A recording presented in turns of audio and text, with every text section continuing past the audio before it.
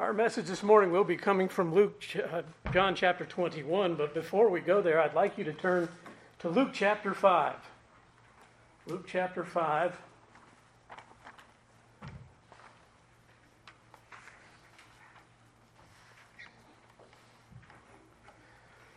Luke chapter 5, beginning at verse 1.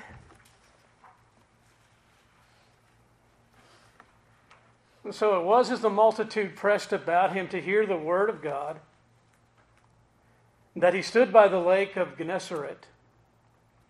And he saw two boats standing by the lake, but the fishermen had gone from them and were washing their nets. Then he got into one of the boats, which was Simon's, and asked him to put out a little from the land. And he sat down and taught the multitudes from the boat. And when he'd stopped speaking, he said to Simon, "Launch out into the deep and let down your nets for a catch." But Simon answered and said to him, "Master, we have toiled all night and caught nothing. Nevertheless, at your word I will let down the net." And when they had done this, they caught a great number of fish, and their net was breaking. And so they signaled to their partners in the other boat to come and help them. And they came and filled both the boats, so that they began to sink. When Simon Peter saw it, he fell down at Jesus' knees, saying, "Depart from me, for I am a sinful man, O Lord." For he and all who were with him were astonished at the catch of fish which they had taken. And so also were James and John, the sons of Zebedee, who were partners with Simon. And Jesus said to Simon, "Do not be afraid. From now on, you will catch men." So when they had brought their boats to land, they forsook all, and they followed him. Now, John chapter 21 is where we'll be going. It stands alone as a recording of the first or the post-resurrection appearances of Christ. And there will be much to see, much to grasp, much in the way of what is symbolic. But as we begin, as I have read in Luke chapter 5,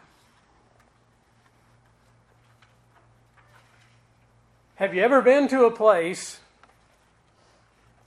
where you don't think you've ever been there before, but it feels like you have? Like you're living an event all over again. It was one of those things that was referred to as deja vu, and I've heard all kinds of different things. Well, it's a Buddhist thing. Well, no, it's not really, because it wasn't, the term deja vu didn't come into vogue till 1876. We can thank the French for that. It was a term coined in France.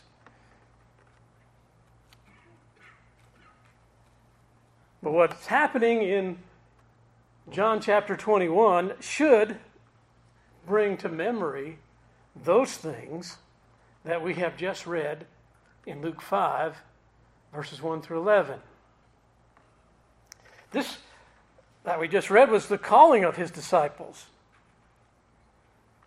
John 21 will be the beginning of his commissioning and empowering of them for their mission. In Luke chapter 5, they are called from their normal work as fishermen to the work that Christ titled the catching of men. The lesson will also be amazingly similar. Peter says, "We've toiled all night and we have caught nothing." But we see that in verse 4, Jesus had told him to go out and cast the net for a catch. And Simon did what he did out of obedience, and we can see from verses 5 to 8 those things that took place, and then the great astonishment and recognition from verses 9 through 11. Under the command of Jesus, they had great success. Now, believe me, this is not a brief for the, by any means, for the prosperity gospel. Just listen to Jesus and your nets will be full. You'll never lack for anything. But instead, we're going to see that both of these are going to teach us the same thing that Jesus taught in John 15 and verse 5. I am the vine, you are the branches. He that abideth in me and I in him, the same bringeth forth much fruit. For what? For without me ye can do some things. Nothing.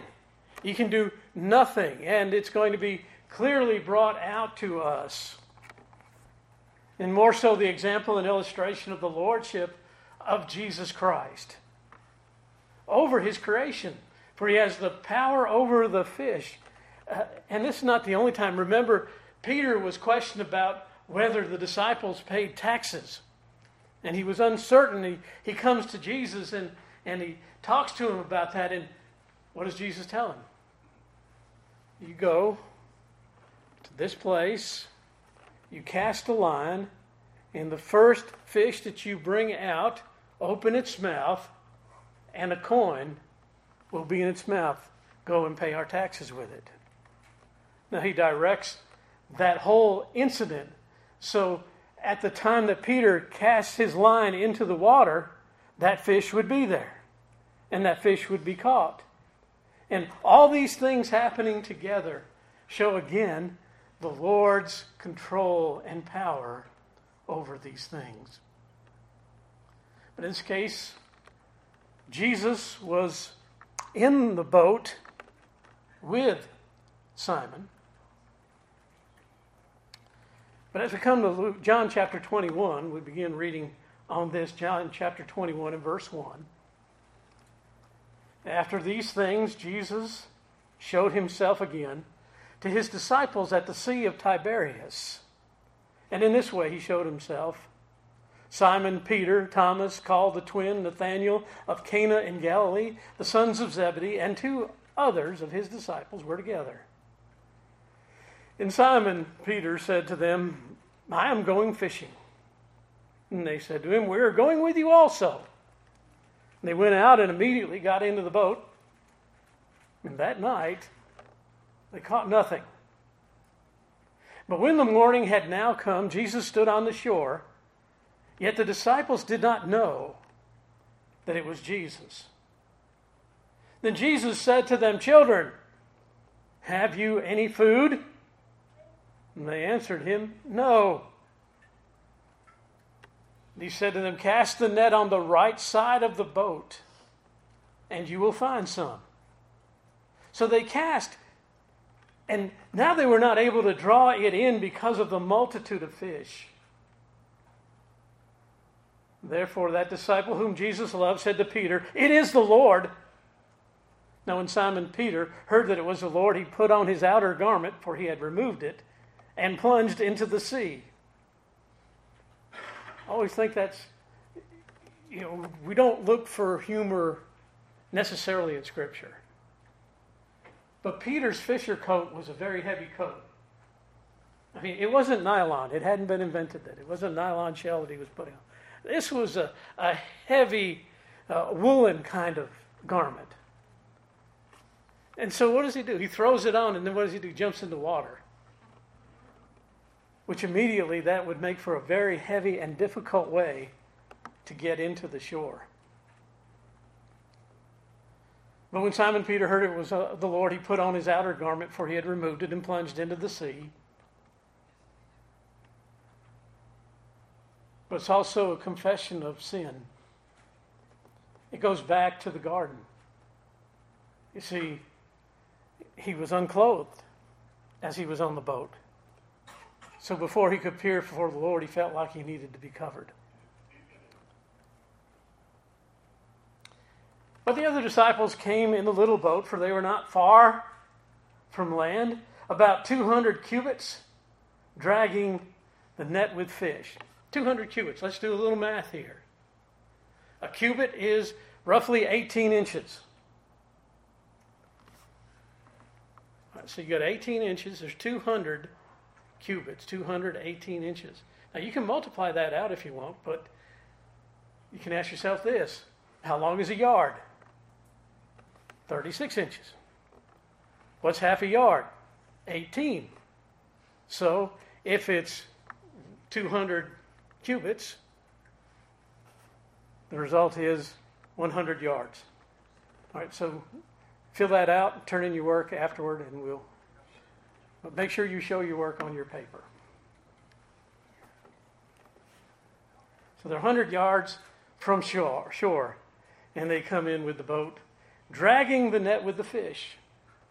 And then as soon as they come to land, they saw a fire of coals there, and fish laid on it and bread. And Jesus said to them, "Bring some of the fish which you've just caught." And Simon Peter went up and dragged the net to land full of large fish, 153.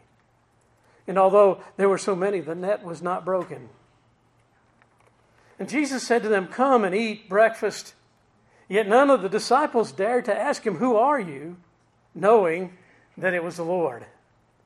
Jesus then came and took the bread and gave it to them, and likewise the fish. This is now the third time that Jesus showed himself to his disciples after he was raised from the dead. And so, in John chapter 21, we have the last of the miracles that Jesus would perform. It takes place in Galilee, which was the place also of his first miracle. It says he's on the Sea of Tiberias, but the original name of the Sea of Tiberias is the Sea of Galilee. The Sea of Tiberias got its name from one of the Roman rulers.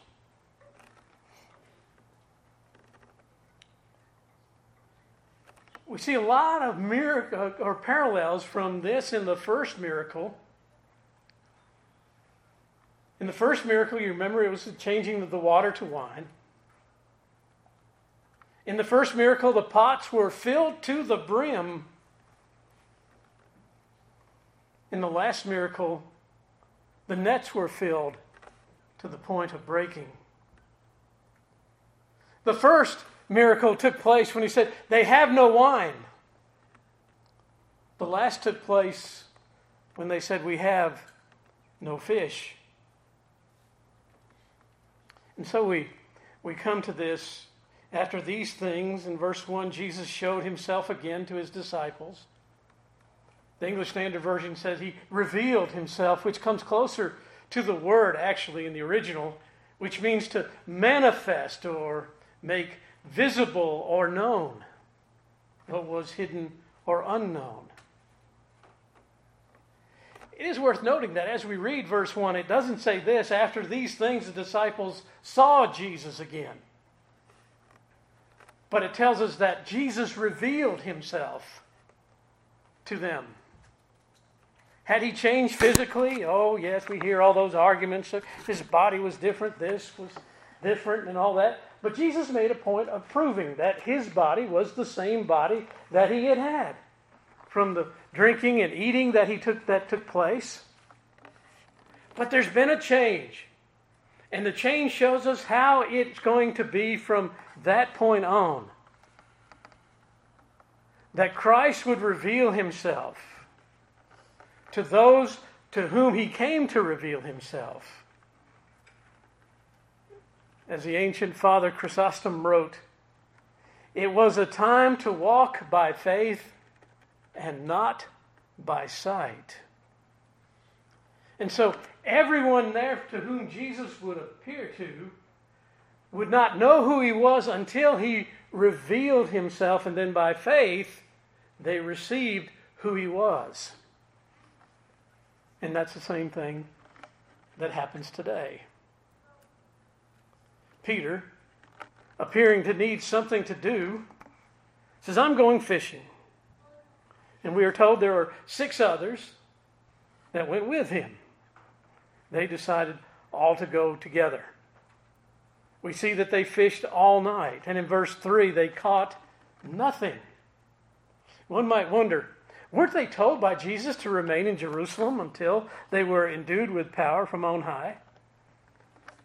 And yes, this is true. And at the same time, what else is true? Well, at the same time, they needed to eat. In the current circumstances they were in, I don't imagine there was a continuous stream, if you will, of covered dishes and crock pots coming into the upper room. There's a great deal of fear that was going on, and people were very careful on what they carried and what they brought in. I also think that there was something here that was okay in what they did, because we notice when Jesus dealt with them and when he spoke to them and when he questioned them, he didn't upbraid them for doing this. He didn't say, "What are you all doing out here? I told you to stay in place." No, he just asked them, "Have you caught anything?" And then to add on to the fact that they must have been doing something that was okay, Jesus blessed what they were doing.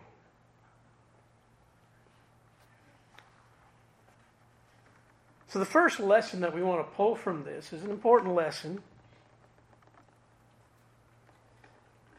They fished all night and they didn't catch anything. Whose idea was it to go fishing? It was Peter's idea.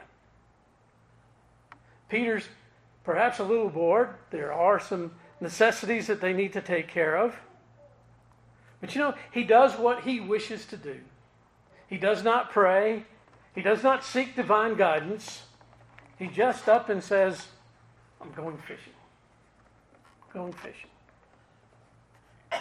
And the 6 that join him go along with him much in the same manner. Well, it seems like a good idea to do, so let's go do it. Yet we know of no command given by Jesus for them to do this. They fish all night. Now, it's not unusual for them to fish in the darkness. It was quite a common thing for them to do. But it's not till the light of day, until the light appears, that Jesus also appears. And in verse 5, there's a man standing on the shore. In verse 5, he says to them, "Children, have you any food?" Now, remember, Jesus would sometimes refer to disciples as little children. So this children is more of a formal kind of a teacher and student kind of greeting that he gives. But you notice he doesn't say, "Do you have any fish?" He says, "Do you have any food?" And they simply answer no, and it would be interesting to know what kind of tone of voice that they gave when they answered.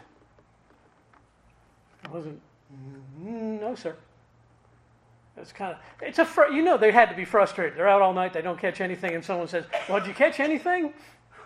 No.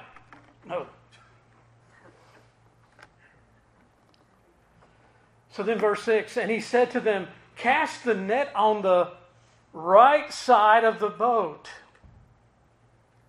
and you will find something.' So they cast, and now they were not able to draw it in because of the multitude of fish."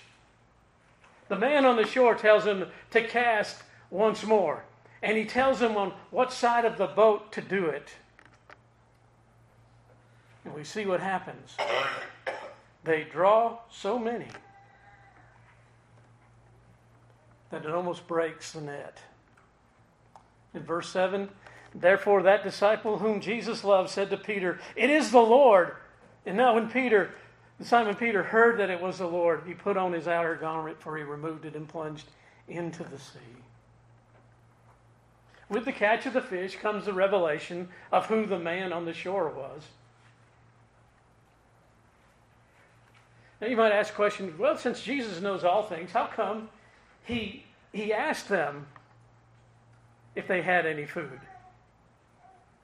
Because what Jesus is doing by the question is drawing a confession out of them. It's like a child who's standing there and they've got chocolate frosting all over their face. and you say to the child, have you been into the chocolate cake? Well, you know by the evidence that they have.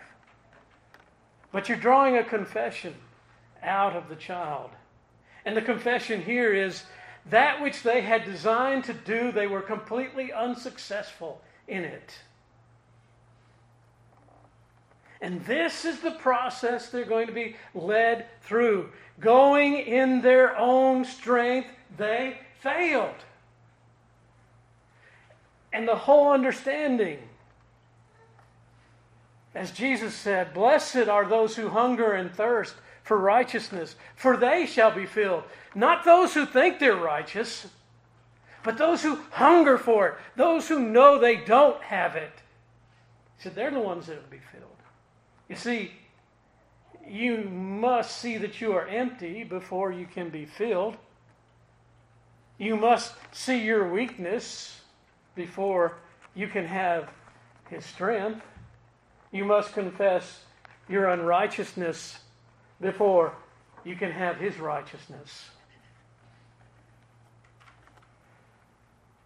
Remember, Jesus said, I did not come to call the righteous, but sinners to repentance.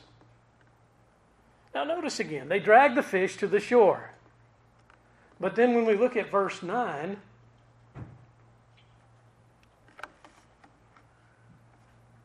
as soon as they had come to land, note this, they saw a fire of coals there. What's on the coals? Fish and bread. Jesus had already provided.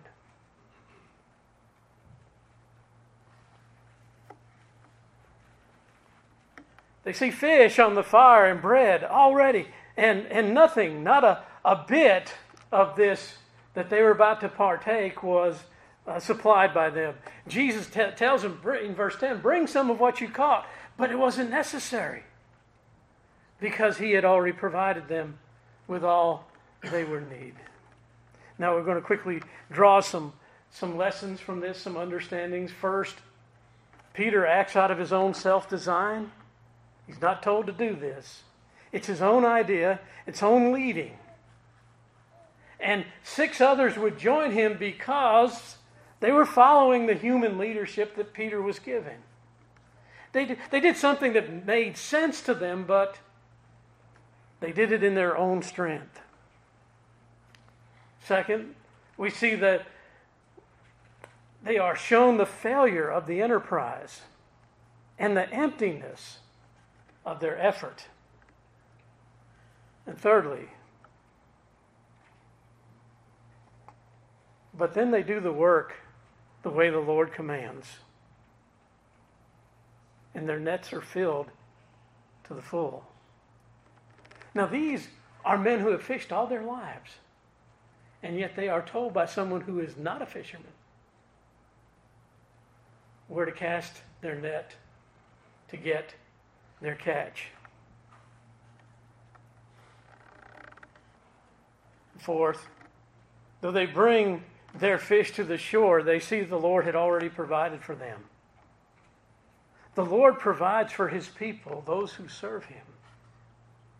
And as we saw in the previous weeks, each one of these post-resurrection appearances of Christ had a specific point to them and a purpose. And here we see that the point is the folly of doing things on our own power and our own design that leads to emptiness.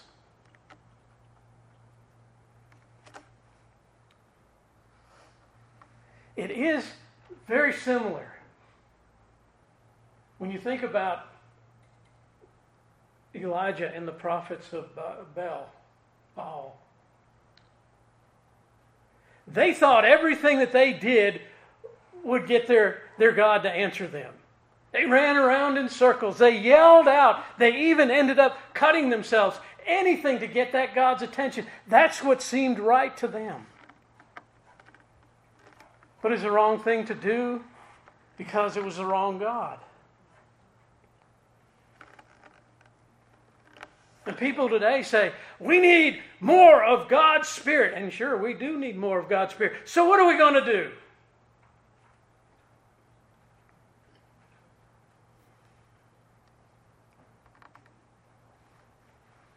we're going to have a smoke machine. A steam machine. We're going to use some dry ice and weather. We're going to fill the room. We're going to fog it. And then people really think, wow, the presence of the Holy Spirit is with us. It's just manufactured nonsense. I sometimes wonder, do people picture the Holy Spirit as some kind of invalid in a wheelchair that can't really do anything unless you push him along?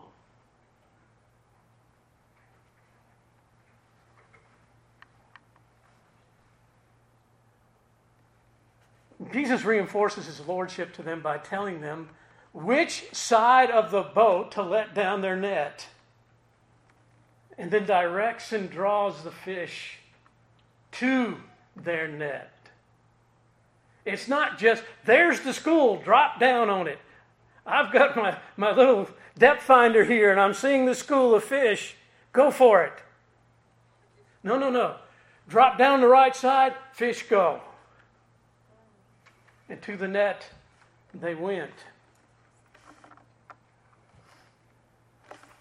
If God can get a raven to feed a prophet, he can get fish to go to a net.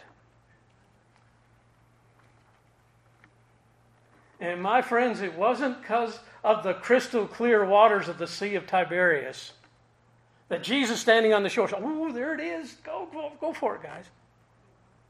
Because if that was the case, they could see the school of fish down there in the water.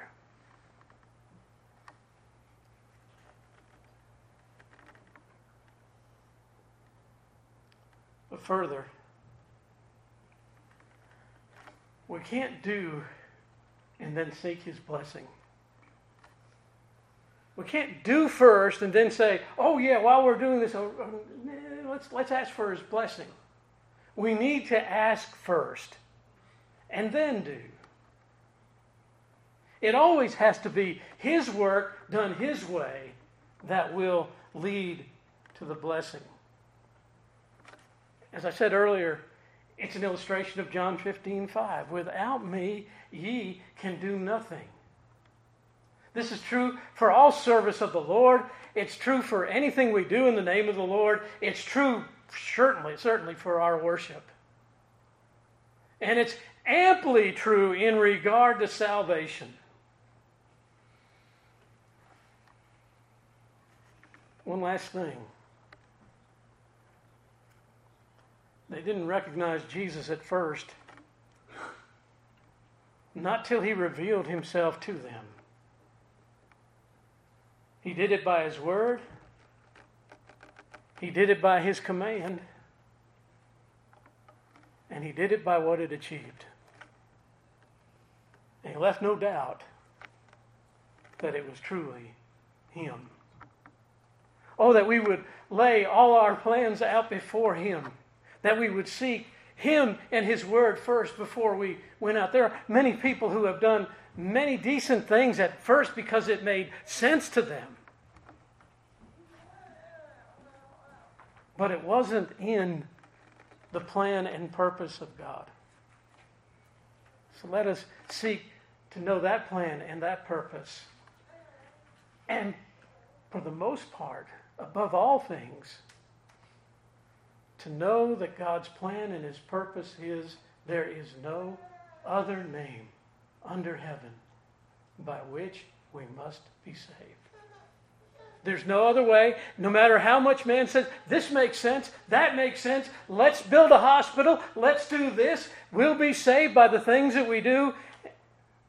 God's plan and purpose. Believe on the Lord Jesus Christ and you will be saved. Let's stand together for prayer.